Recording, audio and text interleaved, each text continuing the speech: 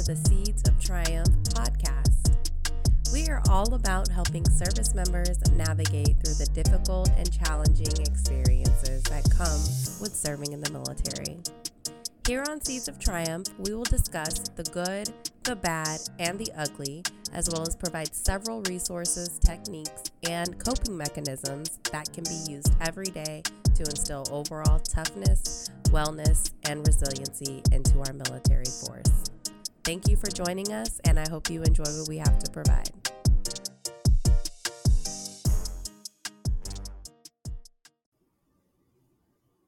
Hello, welcome to the Seeds of Triumph podcast. Today we're going to be talking to one of my friends and associates who I've known for a little bit. We both share common experiences being in the special operations community. His name is Keith. He is a Petty Officer First Class, CTI, linguist. So he's been in the Navy for 20 years now, on his way out to retire. Good for him. And he's just going to come on and share his stories and his experiences in the Navy. So welcome to the show, Keith. Go ahead and introduce yourself. Hey, Des. I'm so excited and happy to be here with you. I'm so happy and proud of you for taking this on and starting to do this to help yourself, but really to help everybody else.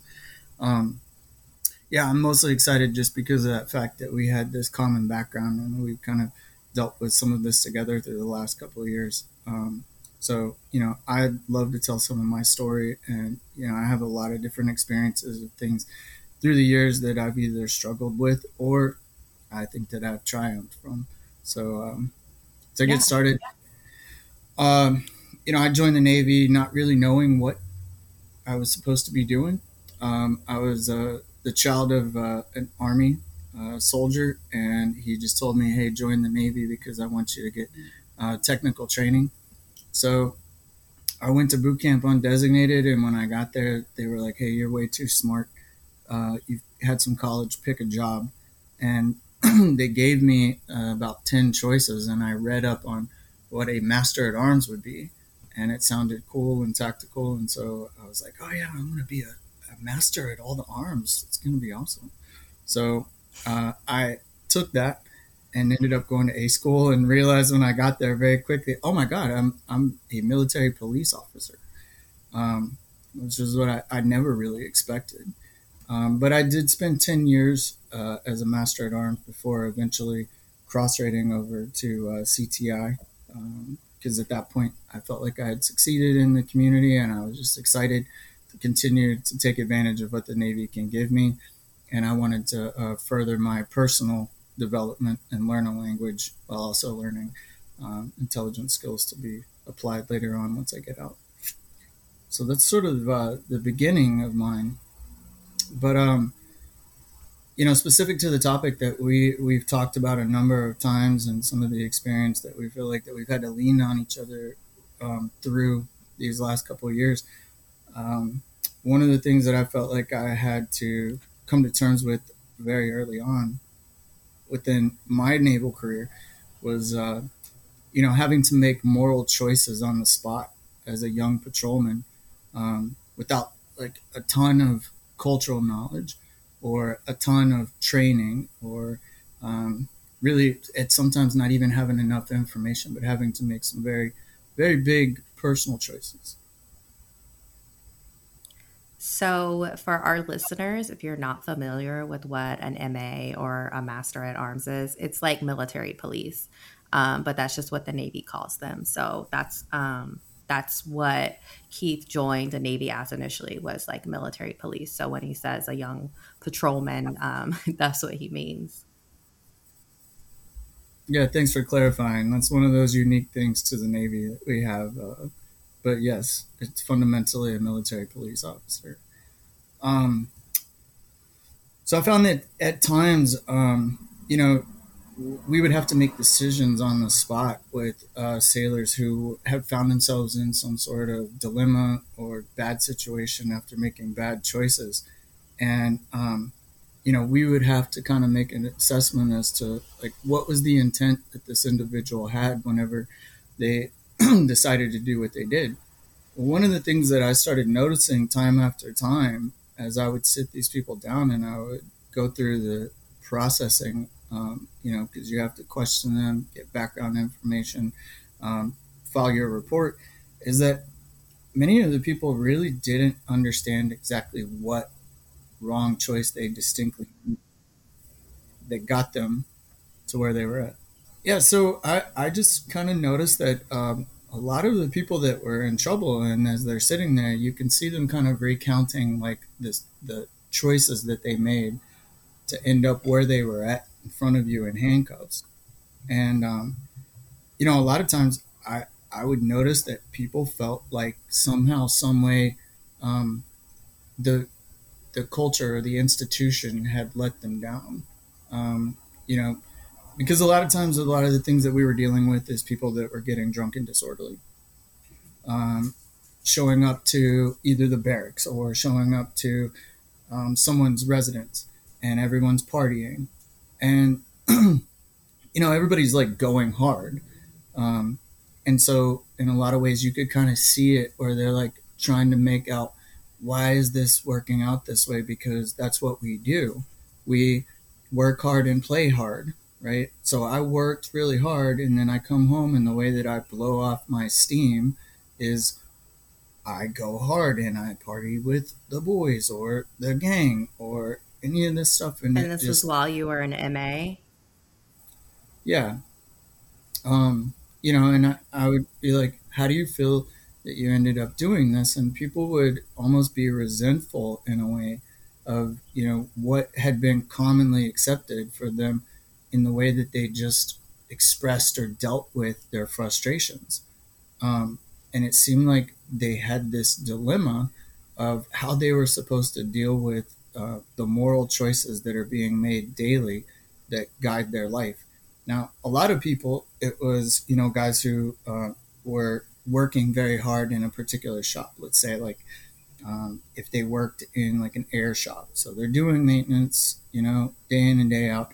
And then when they leave, they're having all of these frustrations of things like the parts didn't come through, or they had to wait for the paperwork to come through, or they're just grinding out hours. And so, what do they do when they're faced with these things that are obviously weighing on them? And why can't they just get their job done? Why can't they just get, why can't they feel good about following through on what?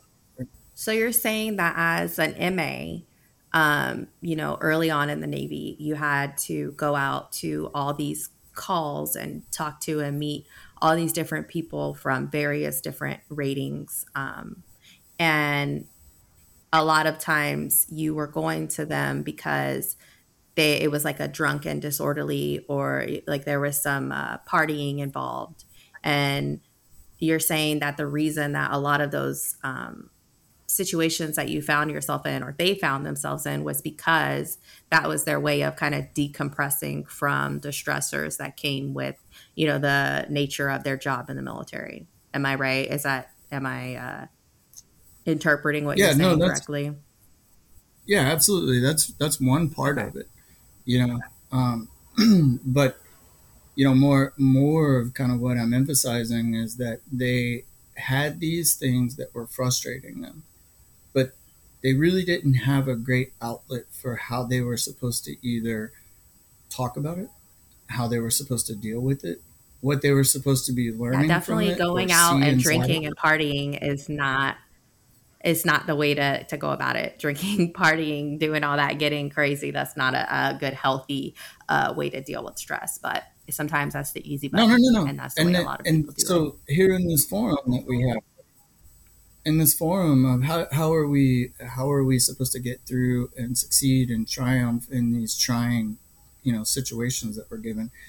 And I can tell you that I would see a lot of them who felt like, they may not have come out and said it, but they're sitting there going, but this is what we're just told to do. This is what people do, right? Like, you can't do anything to change the way that the bureaucracy works. You can't do anything. It's the mentality of like, you can't do anything to really change. So you're saying that the culture at the time, right, from the people around them and maybe their leadership, like that was just the thing to do. That was normalized during that time. Was like, okay, I had a stressful day at work. The way that I'm gonna wind down is gonna go hang out with my coworkers and party because that's how we're supposed to wind down and deal with our stress. That was like the norm. Yeah, I would say for sure. I mean, um, even within some of the security departments that I was in, that was something that was kind of just promoted. Like, oh, it's been a rough day. Let's go blow it off in this certain way. But you have some people who are dealing with some very real compromises of what they think their values are, and they're struggling with how do I make sense of what just happened. Now, on the one hand, if you're talking about people that are just struggling with the bureaucracy of paperwork, that's one thing. But my experience was that I talked to you before about having shown up to a very distinct domestic dispute. And when I went to help the lady Mhm. who was suicidal at the time, when I talked to her, she turned around and screamed in my face, "What are you gonna do? Last time, you guys just gave me back to him."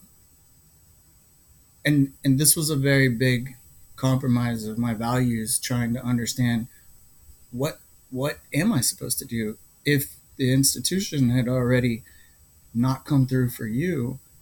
How am I supposed to come through for the institution now? And no one had ever really prepared me for that. I didn't have the words or the understanding of how it all works to be able to explain that. Luckily, at the time, like I told you, I was able to just talk to her and let her know, I don't know what's happened to you before, but I'm here to help you. I promise you that. You know, um, so if you have people who are having to face some very real existential questions that affect the people around them in their life, and some of those things might have to do with harm that's being done to people, you have to be able to prepare people distinctly for making these sort of ethical choices. And I think that one of the questions that I have coming out of the special operations community and having a lot of different experiences in the Navy is, how are we preparing sailors to deal with these sort of things? Um, is it just giving them, hey, this is the textbook answer? From my experience, I think that you have to go a little bit deeper, because you have to get down to, why does this person believe that something is right, and how the situation is being dealt with in an inaccurate or possibly wrong manner. That becomes the crux of moral compromise and leads to moral injury, which in a lot of Mhm. cases is what plagues people when it comes to mental health issues, burdened with some Right. sort of weight that they're trying to get rid of, but they don't have a tool, or they don't have an understanding to be able to grasp why they feel what they do. Okay, yeah, no, that's a really good point, and that kind of leads us into the topic of the episode before Keith gets into his personal seed of triumph, right? So the plan is to talk to you guys about moral compromise and moral injury, and those are terms that are kind of unfamiliar. It actually wasn't until I actually talked to Keith after we both separated out of the special operations community and came back into the quote unquote regular Navy, that he brought up those terms. And I was like, wow, I never really thought about that. And I don't think a lot of us do as service members. So, moral injury, I'll just define it for the audience, is a traumatic or unusually stressful circumstance people may perpetrate, fail to prevent, or witness events that contradict deeply held moral beliefs and expectations. So, a moral injury can occur in response to acting or witnessing behaviors that go against an individual's values and moral beliefs. It also can impact somebody's spirituality, right? Because a lot of our morals come from our spiritual beliefs as well. And the effects of service members that have these moral injuries and compromises can, have detrimental effects like PTSD. And a lot of the treatment that is given to service members with this moral injury is the same treatment that's given to people with PTSD. And then PTSD is also a very similar diagnosis. Like they almost go hand in hand. So it's just something that is prevalent, and not just in the special operations community, right? Like you face these experiences when you were an MA, and you brought up, somebody that may have an air job, doing something like an airman, right? Or just these people maybe in these engineering or maintenance positions on a ship. Like, I mean, we signed up to serve our country, all of us as service members, right? No matter what service we're in or what rate. So there's that general understanding of what we're here to do. We're here to serve our country. We're going on these warships. It has war in their name. Some of our a ship is one of our ships is literally called a destroyer. So there's like an inherent knowledge and expectation that we are our mission is to defeat the adversary. However, it's not really it. You don't really go deep into it. I don't think as an MA in his first tour, correct me if I'm wrong, you would think that you would be faced with a situation where you could potentially be putting an innocent bystander, right, somebody's wife, in harm's way, sending her back to an abusive husband or boyfriend. Like nobody prepares you for that. You don't get training for that in A school. And you definitely don't say that in your oath when you swear in to serve the military. So, yeah, I think that there does need to be some sort of preparation and just realness when it comes to these jobs that we're signing up for. I don't want to say a disclaimer, but we just have to be proactive to make sure that our service members are aware of what moral injury is and take measures to prevent it from festering and becoming a bigger issue than it has to be. Yeah. Yeah, no, I appreciate you pointing to a lot of that stuff, and even kind of taking it back around to, you know, kind of drawing some attention to my personal experience, because, I do have to tell you that I walked away from that situation feeling kind of shook, you know, um, and there's actually a phenomenon within the theory about trauma. It's usually whenever you have an abusive partner, but it's called a one-time traumatic learning experience. But it's where something hits you, normally so morally compromising, that it strikes you so deep that the overwhelming sort of experience, emotional experience that you have from it, um, it it literally takes you off kilter. You know, you learn within that one moment, I don't ever want to feel something that terrible again. And then your brain starts to click over and go, I don't ever want to feel that again. So I'm gonna catalog it, and I'm gonna make sure that if something starts to look or feel like that, then I'm gonna do everything to avoid that. Um, Yeah, that's a trauma response. That's PTSD, yeah, yeah. Yeah. So, and I did want to just throw out there, that it's easy. We could sit and just pinpoint stuff all day, but I'm not just, here to pinpoint, and I never am just pinpointing. One of the things that I've come up with that I think that, could be an answer when it comes to all right, how do you prepare people for and deter these levels of moral compromise? I think that the answer could be getting really into what is real ethics and philosophical training, right? So that is actually a part of the seed to my personal triumph. That's part of my story. Is eventually, when I went to college through the Navy, I chose to major in philosophy, um, and it was with the intent to understand what is good reasoning, what is good thinking, but why do we think the way that we do, and what. So yeah, eventually I went to school for philosophy and learned, the basis for all of the history of our ethical foundations, right? And with that, what you end up doing is you end up learning both sides of a thought or an argument, whether it means that it starts with the very beginning of ethics from ancient Greece, where you had Platonic thought and Aristotelian thought, and then how those things evolve and what are the different sides of one argument versus the other. When it comes to us giving out ethics training, if we're indoctrinating people with ethics, I think that we could go just a bit deeper, and rather than just giving one side of an ethical theory, we can present to people, hey, here are the two sides to, ethical topics.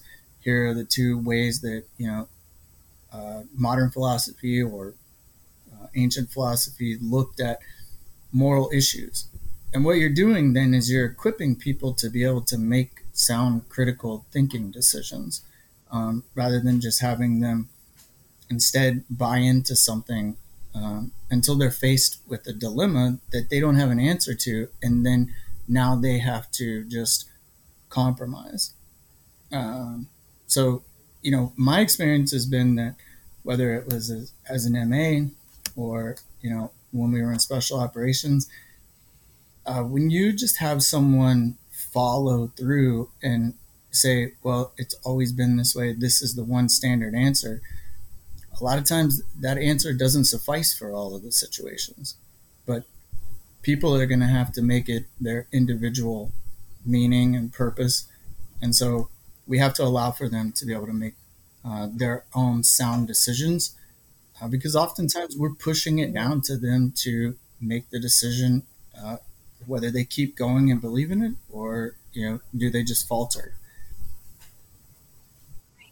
Right. And I think that I think I get what you're saying. And ethics training, I think it would be really great and important to the entire military force, especially those of us who are more prone to find ourselves in some of these situations that would cause moral injury and faced with moral dilemmas. But I will say that, what another solution could be, is just for these organizations, like, and I'm talking all services, right, to just ensure that their people are made aware of the good, the bad, and the ugly, right? Like, we can't mask these things that we know are just bound to happen. I mean, I think it was a sociology class that I took, and it comes up in a lot of college courses.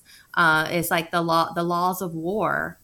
It was in a history class that I took, and it's like, it's not pretty. It comes up in an economic class that I took, and it's these like power struggles where, and like I said, we're the armed forces, and this is what we sign up to do. And I'm not trying to negate what you're saying or these experiences. I actually agree with you. But what I'm saying is, like, there's just more levels to it. And we have to make sure that our military members, the force, understands exactly what they're getting themselves into, and make sure that they're prepared to face those battles and that journey, because we can prepare them to face that, or at least give them the option by being fully transparent into situations that they could find themselves in based off of the duties outlined in their job descriptions. So one of the things that I was going to say, one of the things that I like that the Navy is doing now, and this is fairly new, like I'm talking the last maybe 1 or 2 years, new, is the Warrior Toughness Program. And what it essentially is that they're trying to get to building mental toughness and fortitude before the obstacles come. So they want their sailors and our Navy force to be prepared to handle these challenges. And while it's not ethics training, it does present a core mindset, that has different values that we can all share as a force to help us get through some of these challenging times. And like I said, I'm not saying it's going to be the cure, and it's definitely not ethics training, but it is something in the right direction, right? They're teaching this warrior toughness mindset to our um, new recruits that come into the Navy so that they do have this tool in their toolbox to be able to, um, remain mentally tough when they're faced with these sorts of situations, whether it be moral compromised or just high stress. Yeah, absolutely. I think So, that's great. And it also, to me, actually is kind of getting towards ethics training. I don't see how that you can have what sounds like resiliency training is what they're offering. But can't quite mhm. have full resiliency training without it bordering on, having an ethical basis. And that's great. Resiliency is another portion of what this whole thing has to do with. If we were to go all the way back to where we began, you know, um, arming people with ways to remain resilient in the face of dilemmas, struggles, stress, by giving them good options. And I do mean real options of how they then turn something into something good or how they channel their efforts, um, is going to help the individual mostly to be able to make a choice for themselves. And I think that that's where this Mhm. actually needs to come to is this is my personal belief. This is where I personally felt like I've triumphed. I'm not saying that everybody can agree with it, but I believe in the evolution of our fighting force. I appreciate how much that you've made the point from the beginning of this that we're not in the business of making cupcakes, right? Like some of the stuff that we do in the military inherently is going to be messy, um, but Mhm. I think it's important to each step of the way have some mechanism where each individual can feel like that they're allowed to be making a choice as to their participation in that thing. Um, One of the things that I feel Mhm. like was successful from the special operations community is that that community is always checking you to make sure that you want to be there, right? They're always checking in a way to make sure that you still buy into it. Um, but Yeah, that's actually a really good point because, in the special operations community, there's several, it's a very intensive screening process, psychological screening process as well that people have to go through to make sure that they can handle it mentally. And like you said, there's several checks to make sure that you are still okay or that you still buy into the cause or that you're still ready and willing to support the mission. yeah, and I'm the first one to say that it becomes difficult across the entirety of our force to be able to allow for that autonomy. But I think that I think it is something that we could improve on for sure. Um, because I don't like the idea of just saying, well, it sounds tough, so I don't know that we couldn't do any better. There's always room for improvement, especially since knowledge continues to become greater and expand. We know that you know people don't operate off of the same psychological theories that they had back in the 1800s whenever some of the first doctrine was established. Back then people thought that behaviorism was something that drove all people, so essentially you could train people like a dog and they would respond and such. We've progressed, we've evolved. It's not true, right?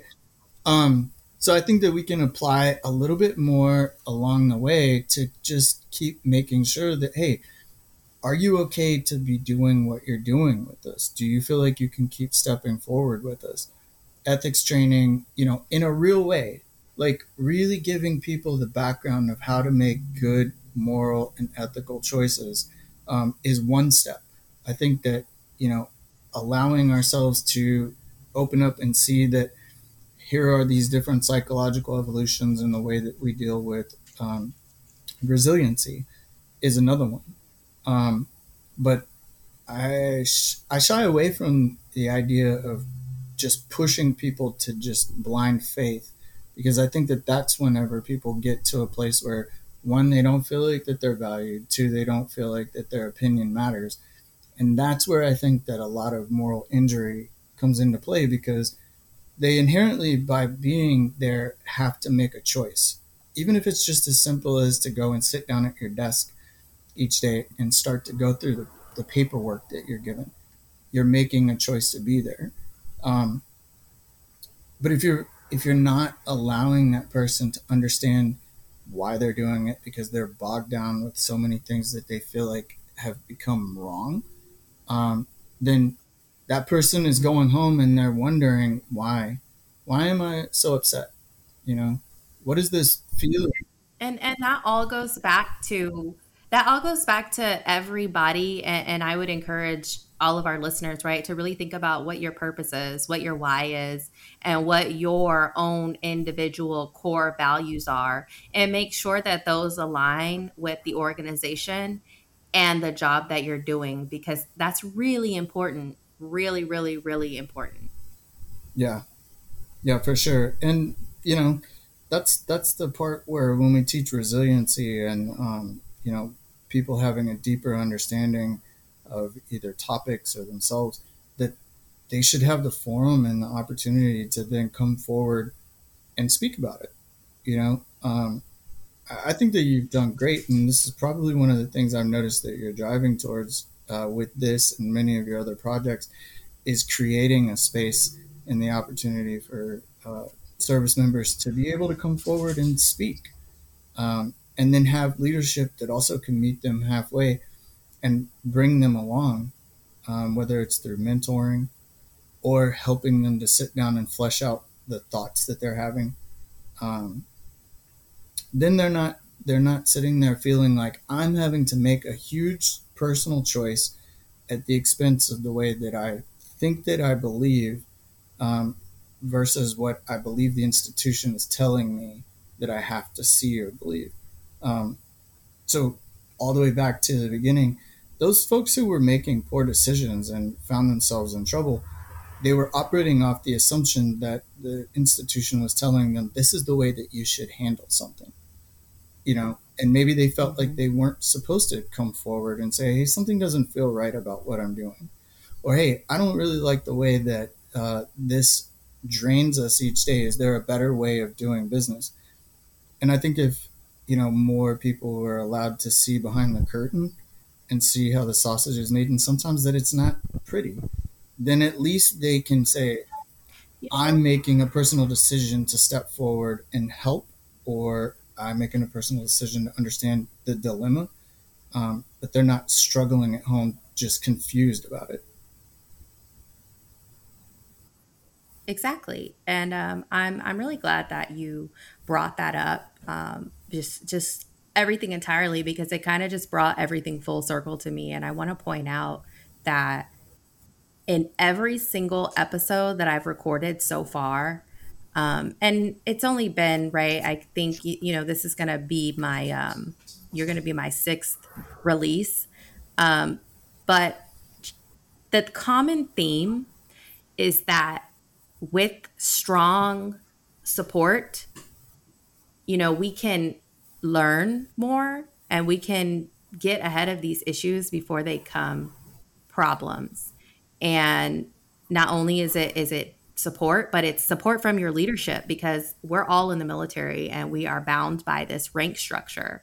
And the lower in rank that you are, the more you're going to have to rely on your leadership.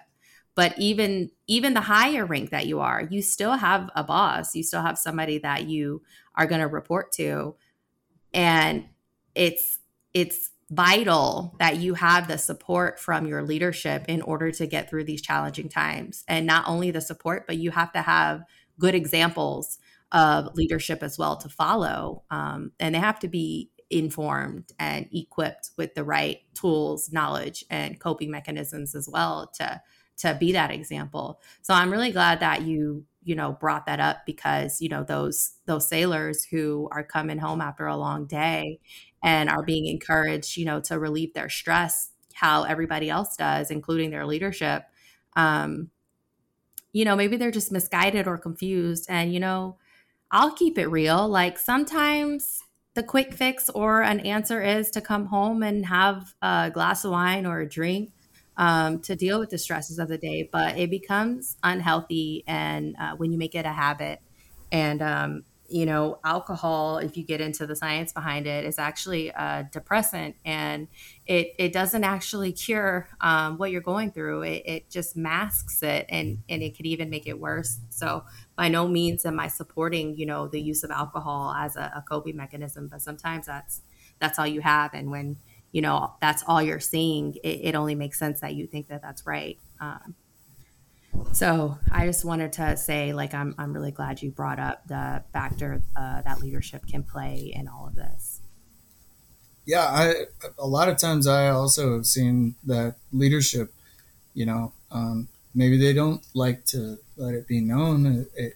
It's unfortunate, but everybody at every level can also sit back and see that leadership is often in a dilemma as well. You know, if you have somebody that comes down and they tell you, "Look, just get it done," they're probably saying that because they weren't given a very good answer to deal with it any other way. But to assume that like some human being isn't going to be able to read between the lines with that, um, I think that you can do someone a disservice if you ask them instead to just buy into it as being a value of duty and faithfulness.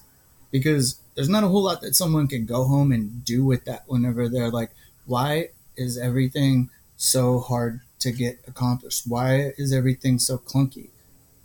Then you're essentially asking. Very true. Go ahead. Very true, and very true, and that falls into like transparency. And it's actually, so I actually was out of the office on Friday because I was able to take a leadership course. It was a civilian leadership course by these experts, and they went over what makes a good leader, and they talked about these statistics. And the biggest thing, and I feel like it's definitely worth saying in this conversation, is emotional intelligence. And that's the ability to understand and be empathetic and be aware of your surroundings and be authentic and genuine to your team.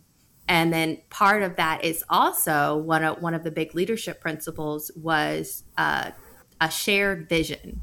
And what that means is, you're being transparent with your team and the people that are working for you and alongside you with, what the why is, what the purpose is, and how we're going to get there. Because a good and effective leader can't expect a blind following. So I actually had this thing that I kind of wanted to bring this back around to our story here, because your story was so good to finally hear, the full length of it. Obviously, being there with you some of the time, I knew some of it, but as you know, I never really pressed. I didn't need to know, but I wanted to hear what you had to say. And, I know after listening to that we both felt like, even in that community where people were allowed to speak up and people were asked to be a vital, contributing partner in what we were doing, there were people who were facing these dilemmas, and I walked away just like you, asking myself, like, what happened? Why did so many of us walk away and feel like something was compromised?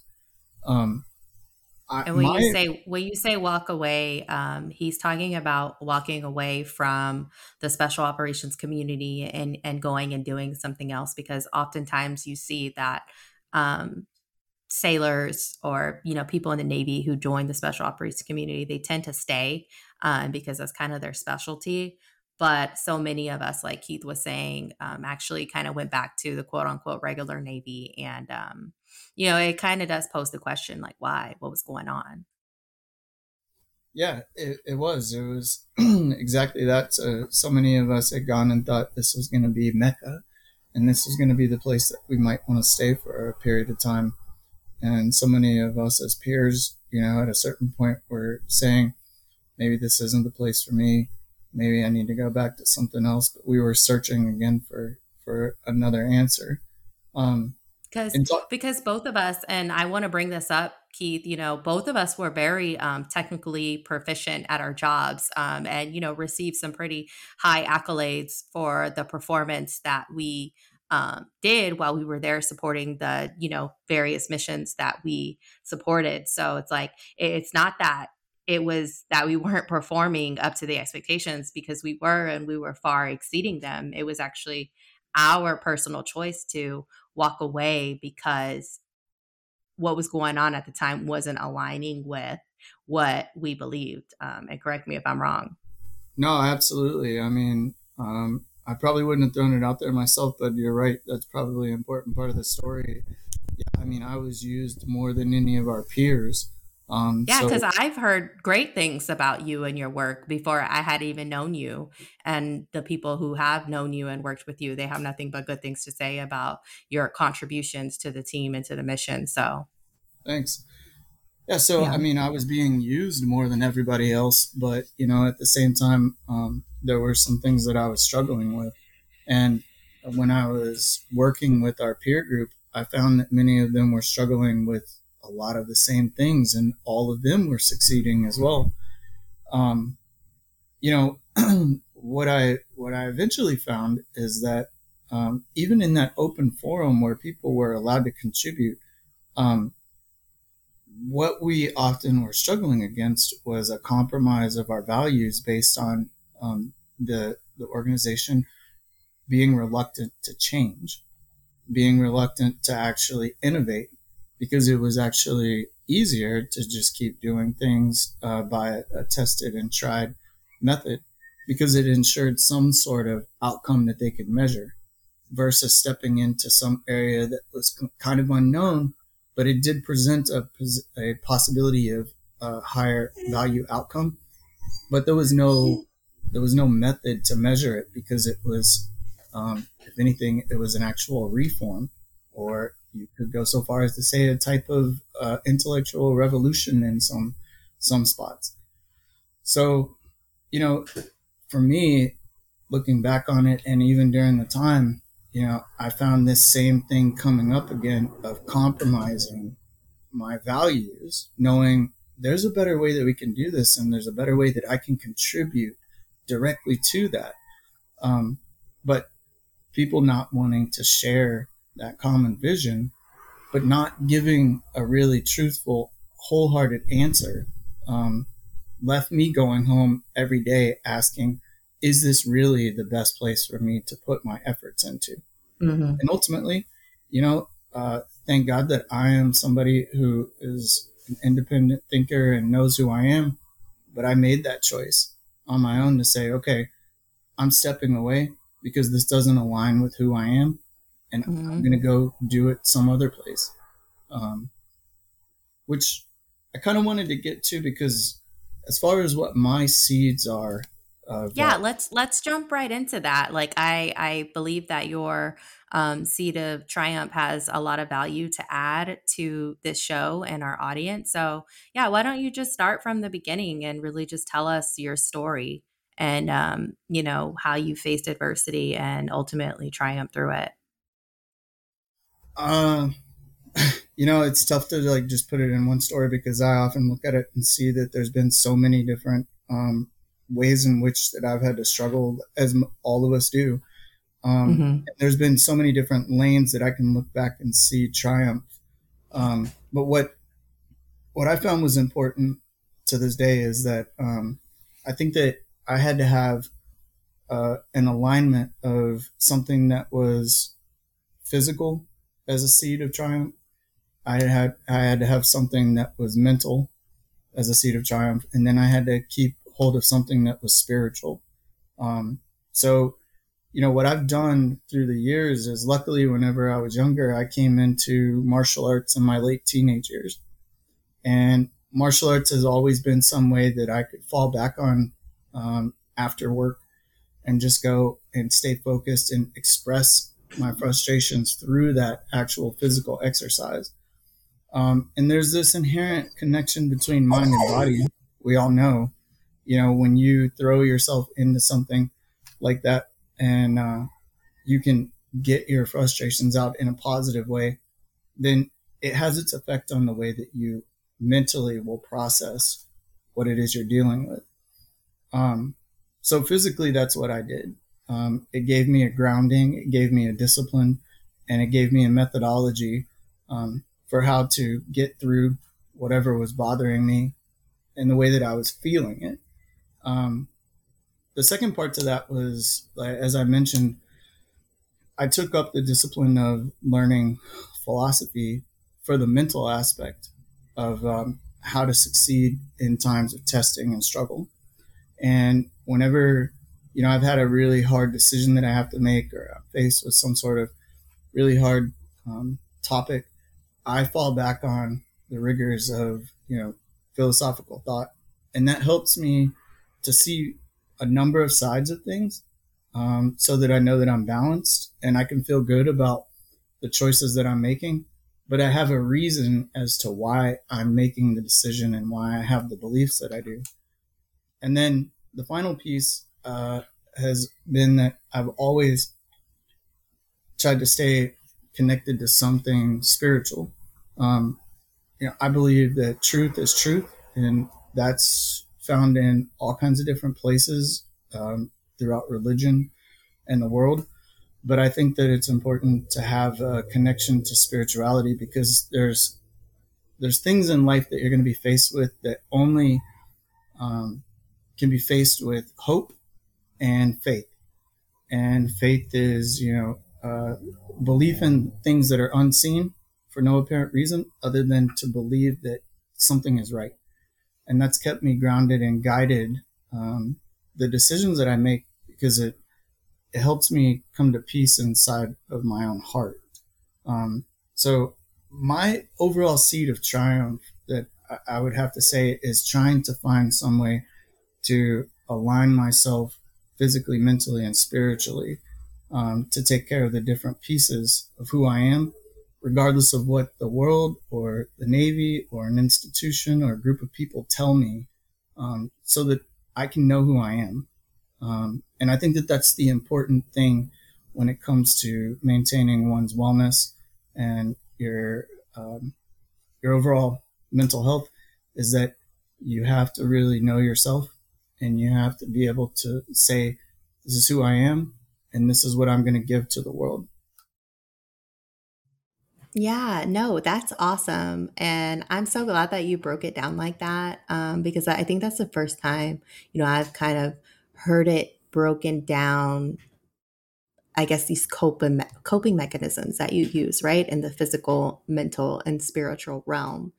And it's awesome that you found something in all three of those realms that you could use to support yourself and actually find who you are, strengthen who you are and remain confident in that. And I think that's so important.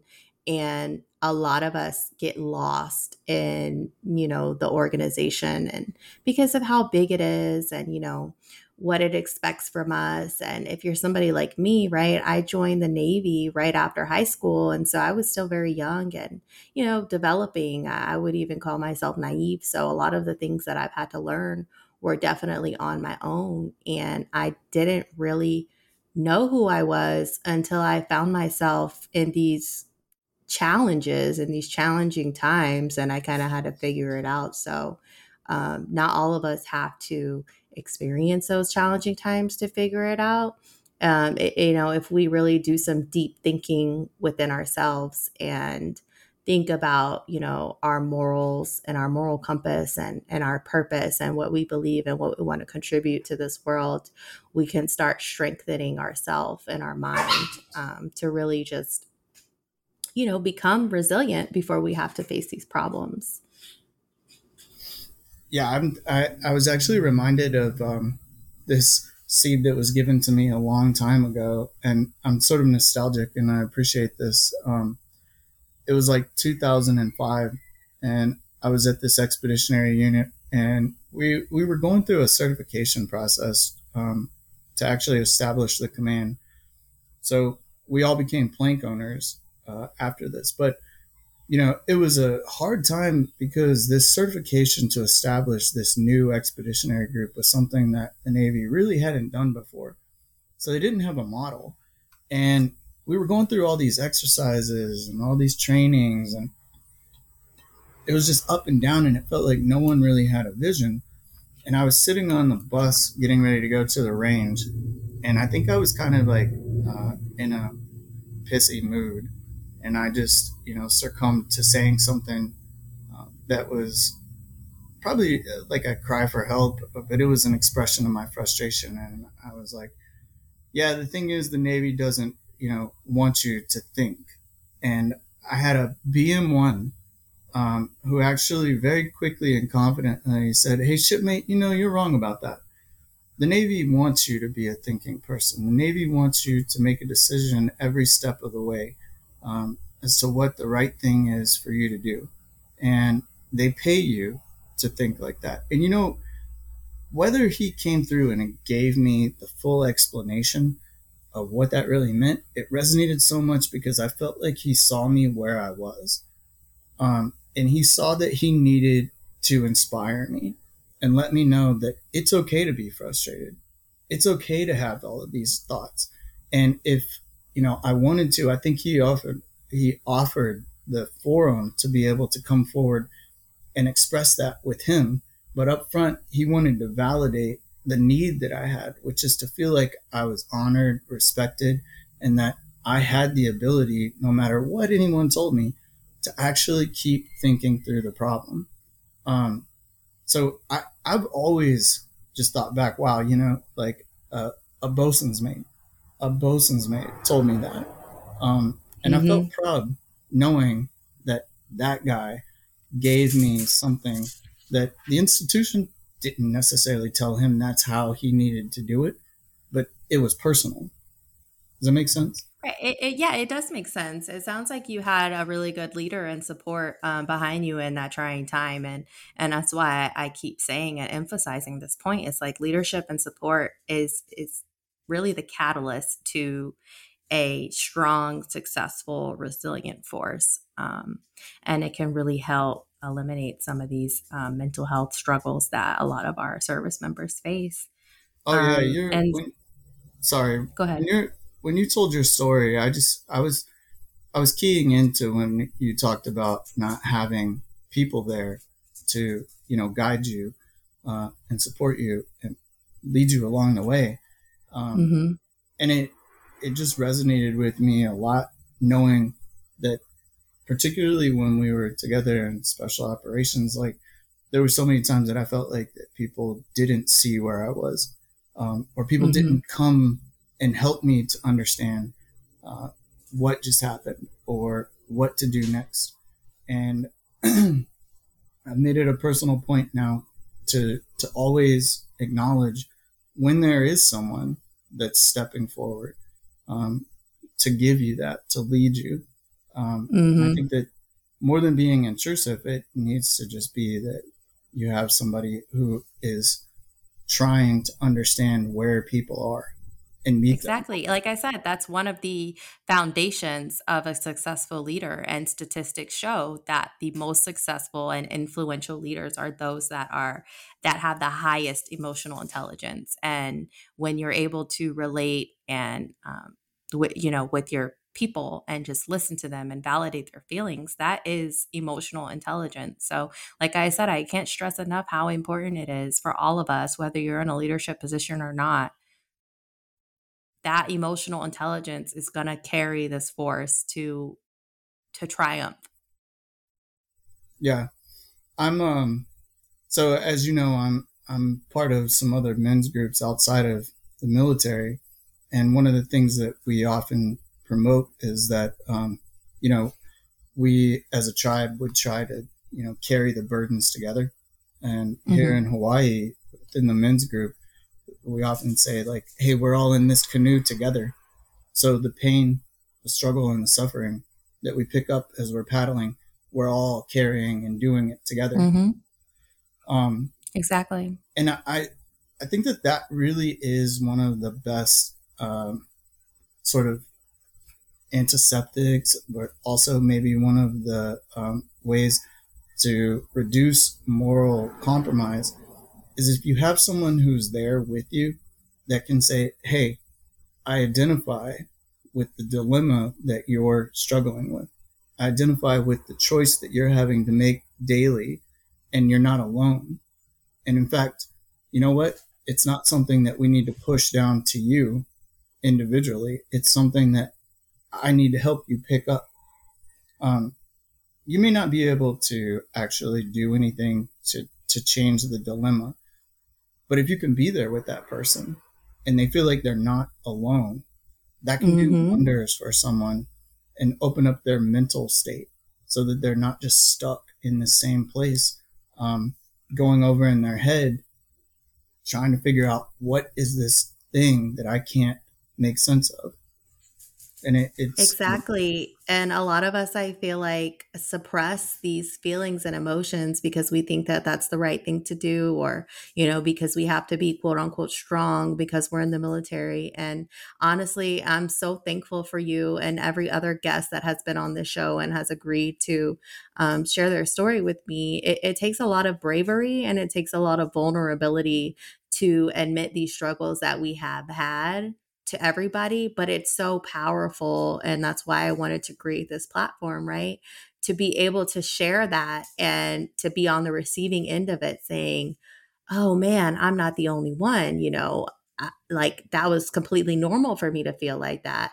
And to just validate, that person's feelings or to have your own feelings validate. It's so great and important, and it acts as a support system to just know that, hey, somebody else has been there and they got through it and I can get through it too. Yeah, that's awesome. I am so proud of you for taking the step forward after everything that we've been through together to not just learn from the things that we've experienced, but then try to find this way that you can pay it forward and that you Mm-hmm. can give it back. To me, that's what it really is kind of about in spiritual terms.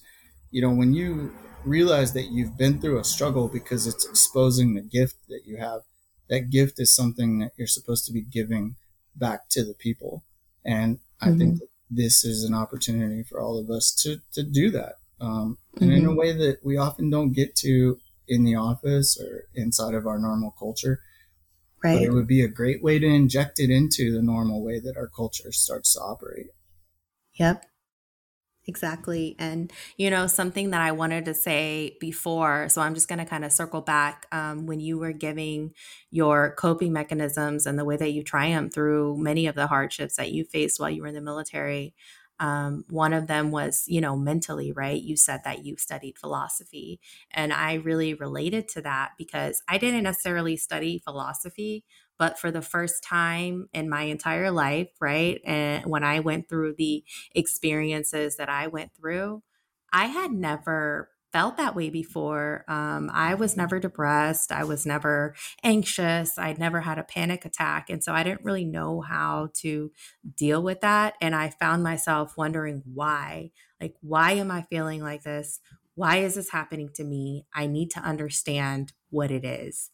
And so, what I did immediately was I found a book. I really do. I love reading, whether it's fiction or nonfiction. I just love absorbing. I just love absorbing knowledge. So I went and I found a few books actually, but one book I want to point out, and it still resonates with me. It's one of my favorite books. Um, it's called Unfuck Your Brain. Yeah, Right. The author is Faith Harper. yeah. Have you read that book? I've not only read that book, but I have her entire series on Audible for all of the Oh, see, orphans. that's awesome. Yeah. So when I was in the thick of it, right, and the lowest of my lows, and I was first experiencing these like challenging, new, crazy feelings of like depression, I wanted to understand why. So I picked up her book, and it was a very light, short, easy read, and the her prose and the way that she wrote was very relatable, I think, to myself and just anyone in the military, right? She's very forthcoming with her language and vulgarity and just just it's just it Yeah, was an awesome read. It was very she easy just reading. lays it out there, you know? Exactly. And what the book essentially was about was just how the human mind works, how the brain works and how it responds to trauma in certain situations. And so just being able to pinpoint the exact reason that I was feeling the way that I was feeling from a scientific standpoint, from a logical standpoint, it helped me so much because I was like, "Oh, wow, this is normal. I'm not crazy. I'm going to be okay. I just need to do, X, Y, and Z." So, for our listeners, right, I would encourage you to, if you find yourself in a position where you don't understand why you're feeling how you're feeling, pick up a book or that book in particular and really, really dig deep and try to understand where these feelings and emotions are coming from because it's 100% natural and logical. Yeah, that you know what? That's a perfect way to kind of like bridge the gap for understanding here. Like my experience was philosophy, right? But we could just substitute, like you're saying, knowledge as the word that we should use here. Knowledge is the key to the empowerment when it comes to the mental aspect of processing what we deal with on a daily basis, whether it's happiness or whether it's sadness, struggle or triumph. um, you have to keep putting stuff into your brain for your brain to attach to, um, especially if you're stuck. So I think you put it in perfect terms that as far as taking care of your mental health, keep giving yourself knowledge of any type. And I'll just make the plug that, all knowledge is based in some theory of philosophy. Philosophy is actually just the background by which that we've used in Western culture to actually formulate thought. So all schools of thought, the ology on all things is actually the philosophy of. But people just need knowledge. They need Mm-hmm. information, and that takes care of that one aspect of us being three-part beings: mind, body, and spirit. Mm-hmm. And I want to go back to our major topic here of moral compromise. And I know I did in the beginning, right, outline the definition, but I wanted to kind of paint a picture for our audience as far as like what you and I have gone through when it comes to moral compromise in the special operations community. And, this might sound a little cliche, but it is real. um, this is a very popular movie. It's the American Sniper movie with Bradley Cooper. And the opening scene, he is a operator. He has a gun, and he's out there in the desert, and he has this gun pointed at a child in the Middle East, and it kind of paints this picture and gives the audience this feeling of like, wow, this is wrong.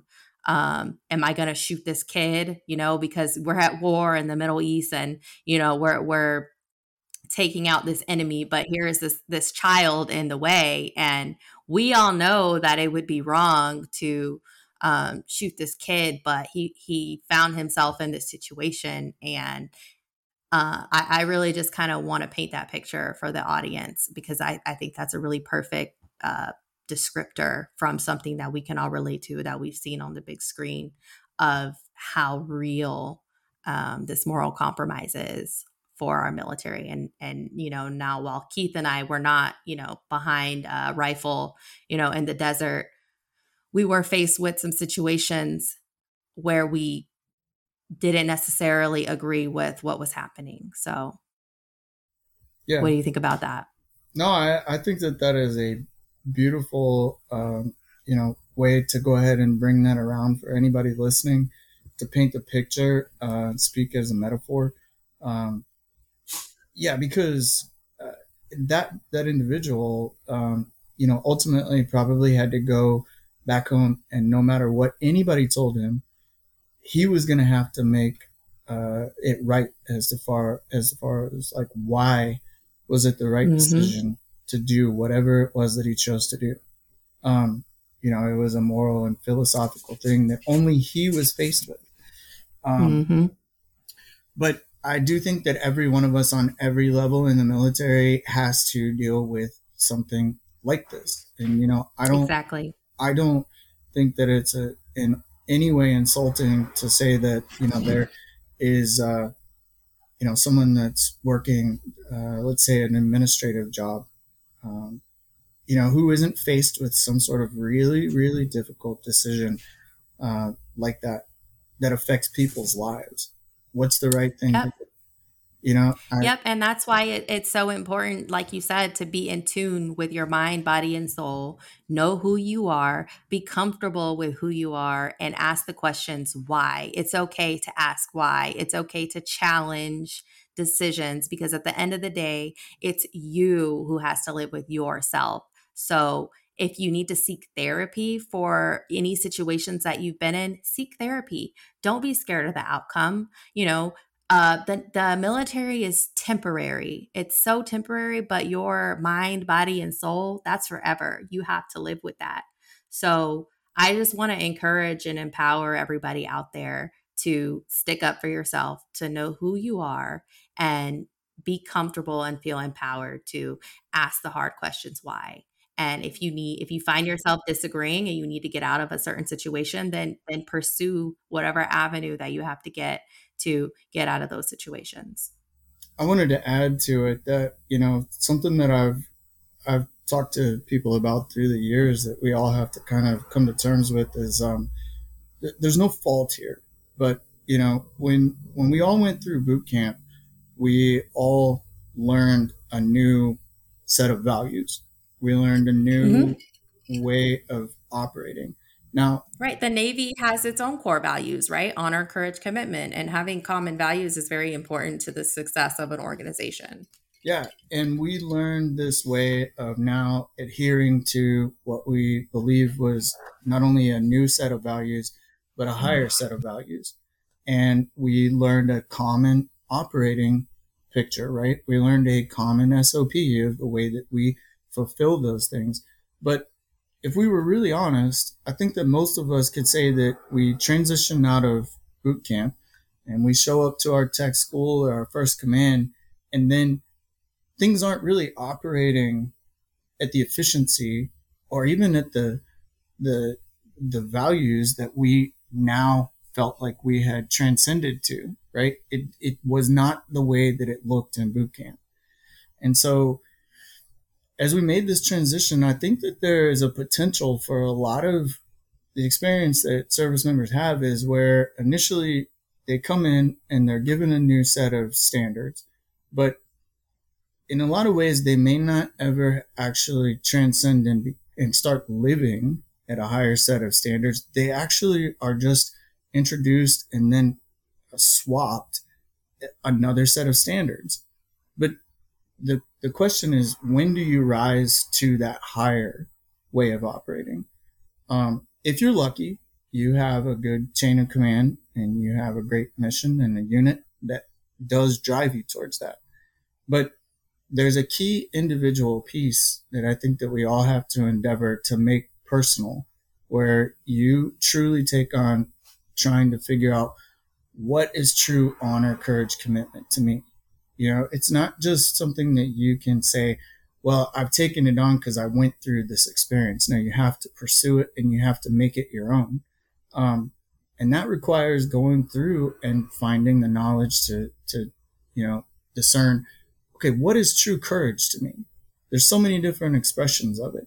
Um, and then being able to see that expression, you can find the opportunities and you can find the positivity in each day versus whenever you see something that doesn't live up to what the standard we've been taught is, uh, you can combat it and you can negate saying, okay, just because that looks negative, it doesn't mean it is. Instead, it's truly finding your personal place within the whole thing. Um, but you have to be active, you know, can't just assume that it's going to be something that's given to you or you're pushed to. Yeah, exactly. I think that that's Well, Keith, your seed to success and triumph. yeah. That's what I took away from your story, actually, is that no matter what, you endeavored to keep at it and make it your personal experience, your personal reason for keeping going. And that's what it's been for me as well. And I'm Yeah. actually always very thankful for the service that I've had, for the struggles that I've been through.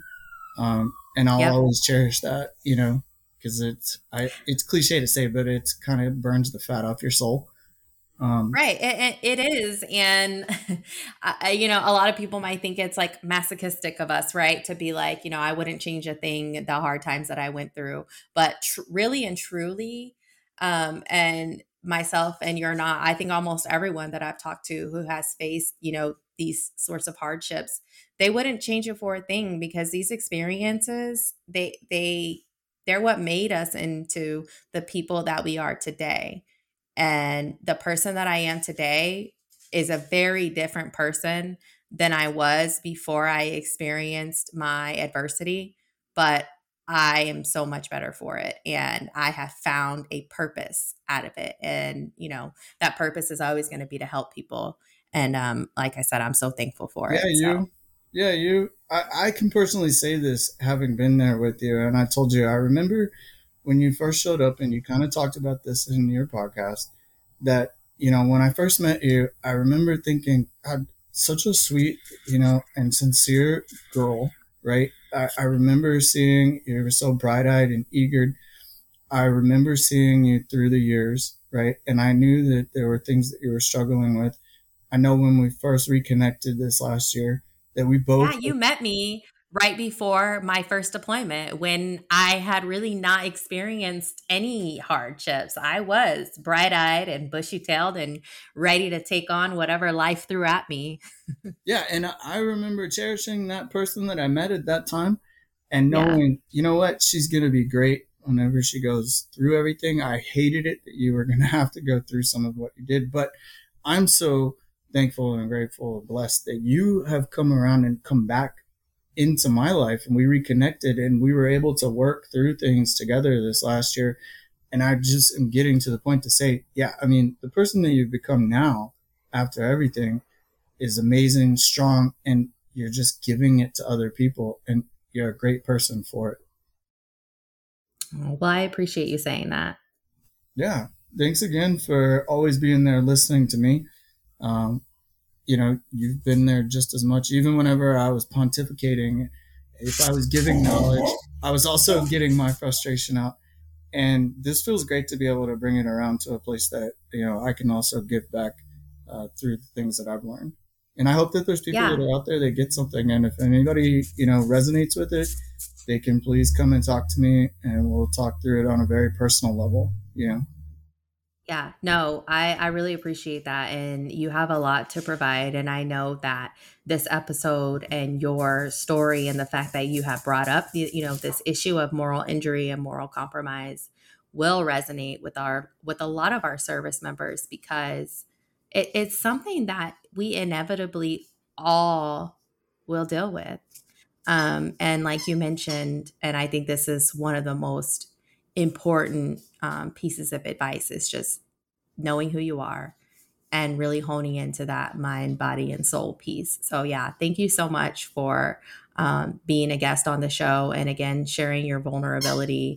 And I'm so excited for what the future holds for you. You're about to retire from the Navy and start your new journey. So, I know I would end it with this. I just did, similar to the way that you started off and opened up with a definition of moral injury. I wanted to close with some of the things that, fundamentally are used whenever healing moral injury and just provide that at the end for those that may identify with this. And I think it kind of resonates on the same things that we've talked about, but it roughly the ways that you deal with moral injury and compromise is approach that's focused on self-forgiveness, acceptance, self-compassion, and if possible, making amends with those things that have either caused you the pain or the trauma or, those situations that you can't shore up, but just making amends with what you can make a difference about and leaving the rest because it's not your thing to deal with. Yeah, no, exactly. That's a really good point. And I just, I want to let our audience know that this is not the last time that we're going to have you on the show. There's so much more that Keith has to offer and provide to you guys. Like, I, he has this way of like venturing into these unique like groups and these niches and just these different hobbies and this like dimension of wellness and spirituality that I think some people can relate to. And so I'll have him back on the show to really just go into and describe in depth the different spiritual avenues that he's taken and the different coping mechanisms that he uses and the different groups that he's met. And I just think that it'll be a great thing. So Yeah, I look this forward isn't to the it, last you're Des. going to hear from him. Yeah, again, thanks so much. So as we close, thank you for what you're doing for everybody. Of course, I'm happy to do it. All right. Well, with that, that's the end of the episode. Thanks again, Keith. Yeah, thank you. Keith is so great. I'm so glad that he came on the show to talk with us. Thank you guys for tuning in this week. As always, if you're struggling with your mental health and you would like some additional resources, please check out the episode description and click the link for a list of resources that you can use to get help. Also, if you want to contact us for anything or get in contact with Keith or any of our other guests in the episodes, please contact the podcast at seedsoftriumph.podcast@gmail.com. Thanks again for listening, and we will see you guys next week. Have a good one. The views expressed by the speaker and all guests are not those of the Department of Defense, United States Navy, or any other government agency. They are strictly those of the speakers who do not speak for any other organization or entity. The speakers are not mental health professionals and do not intend any of the content of this podcast as mental health advice. If you need professional mental health advice, please seek out your closest military or civilian mental health providers immediately.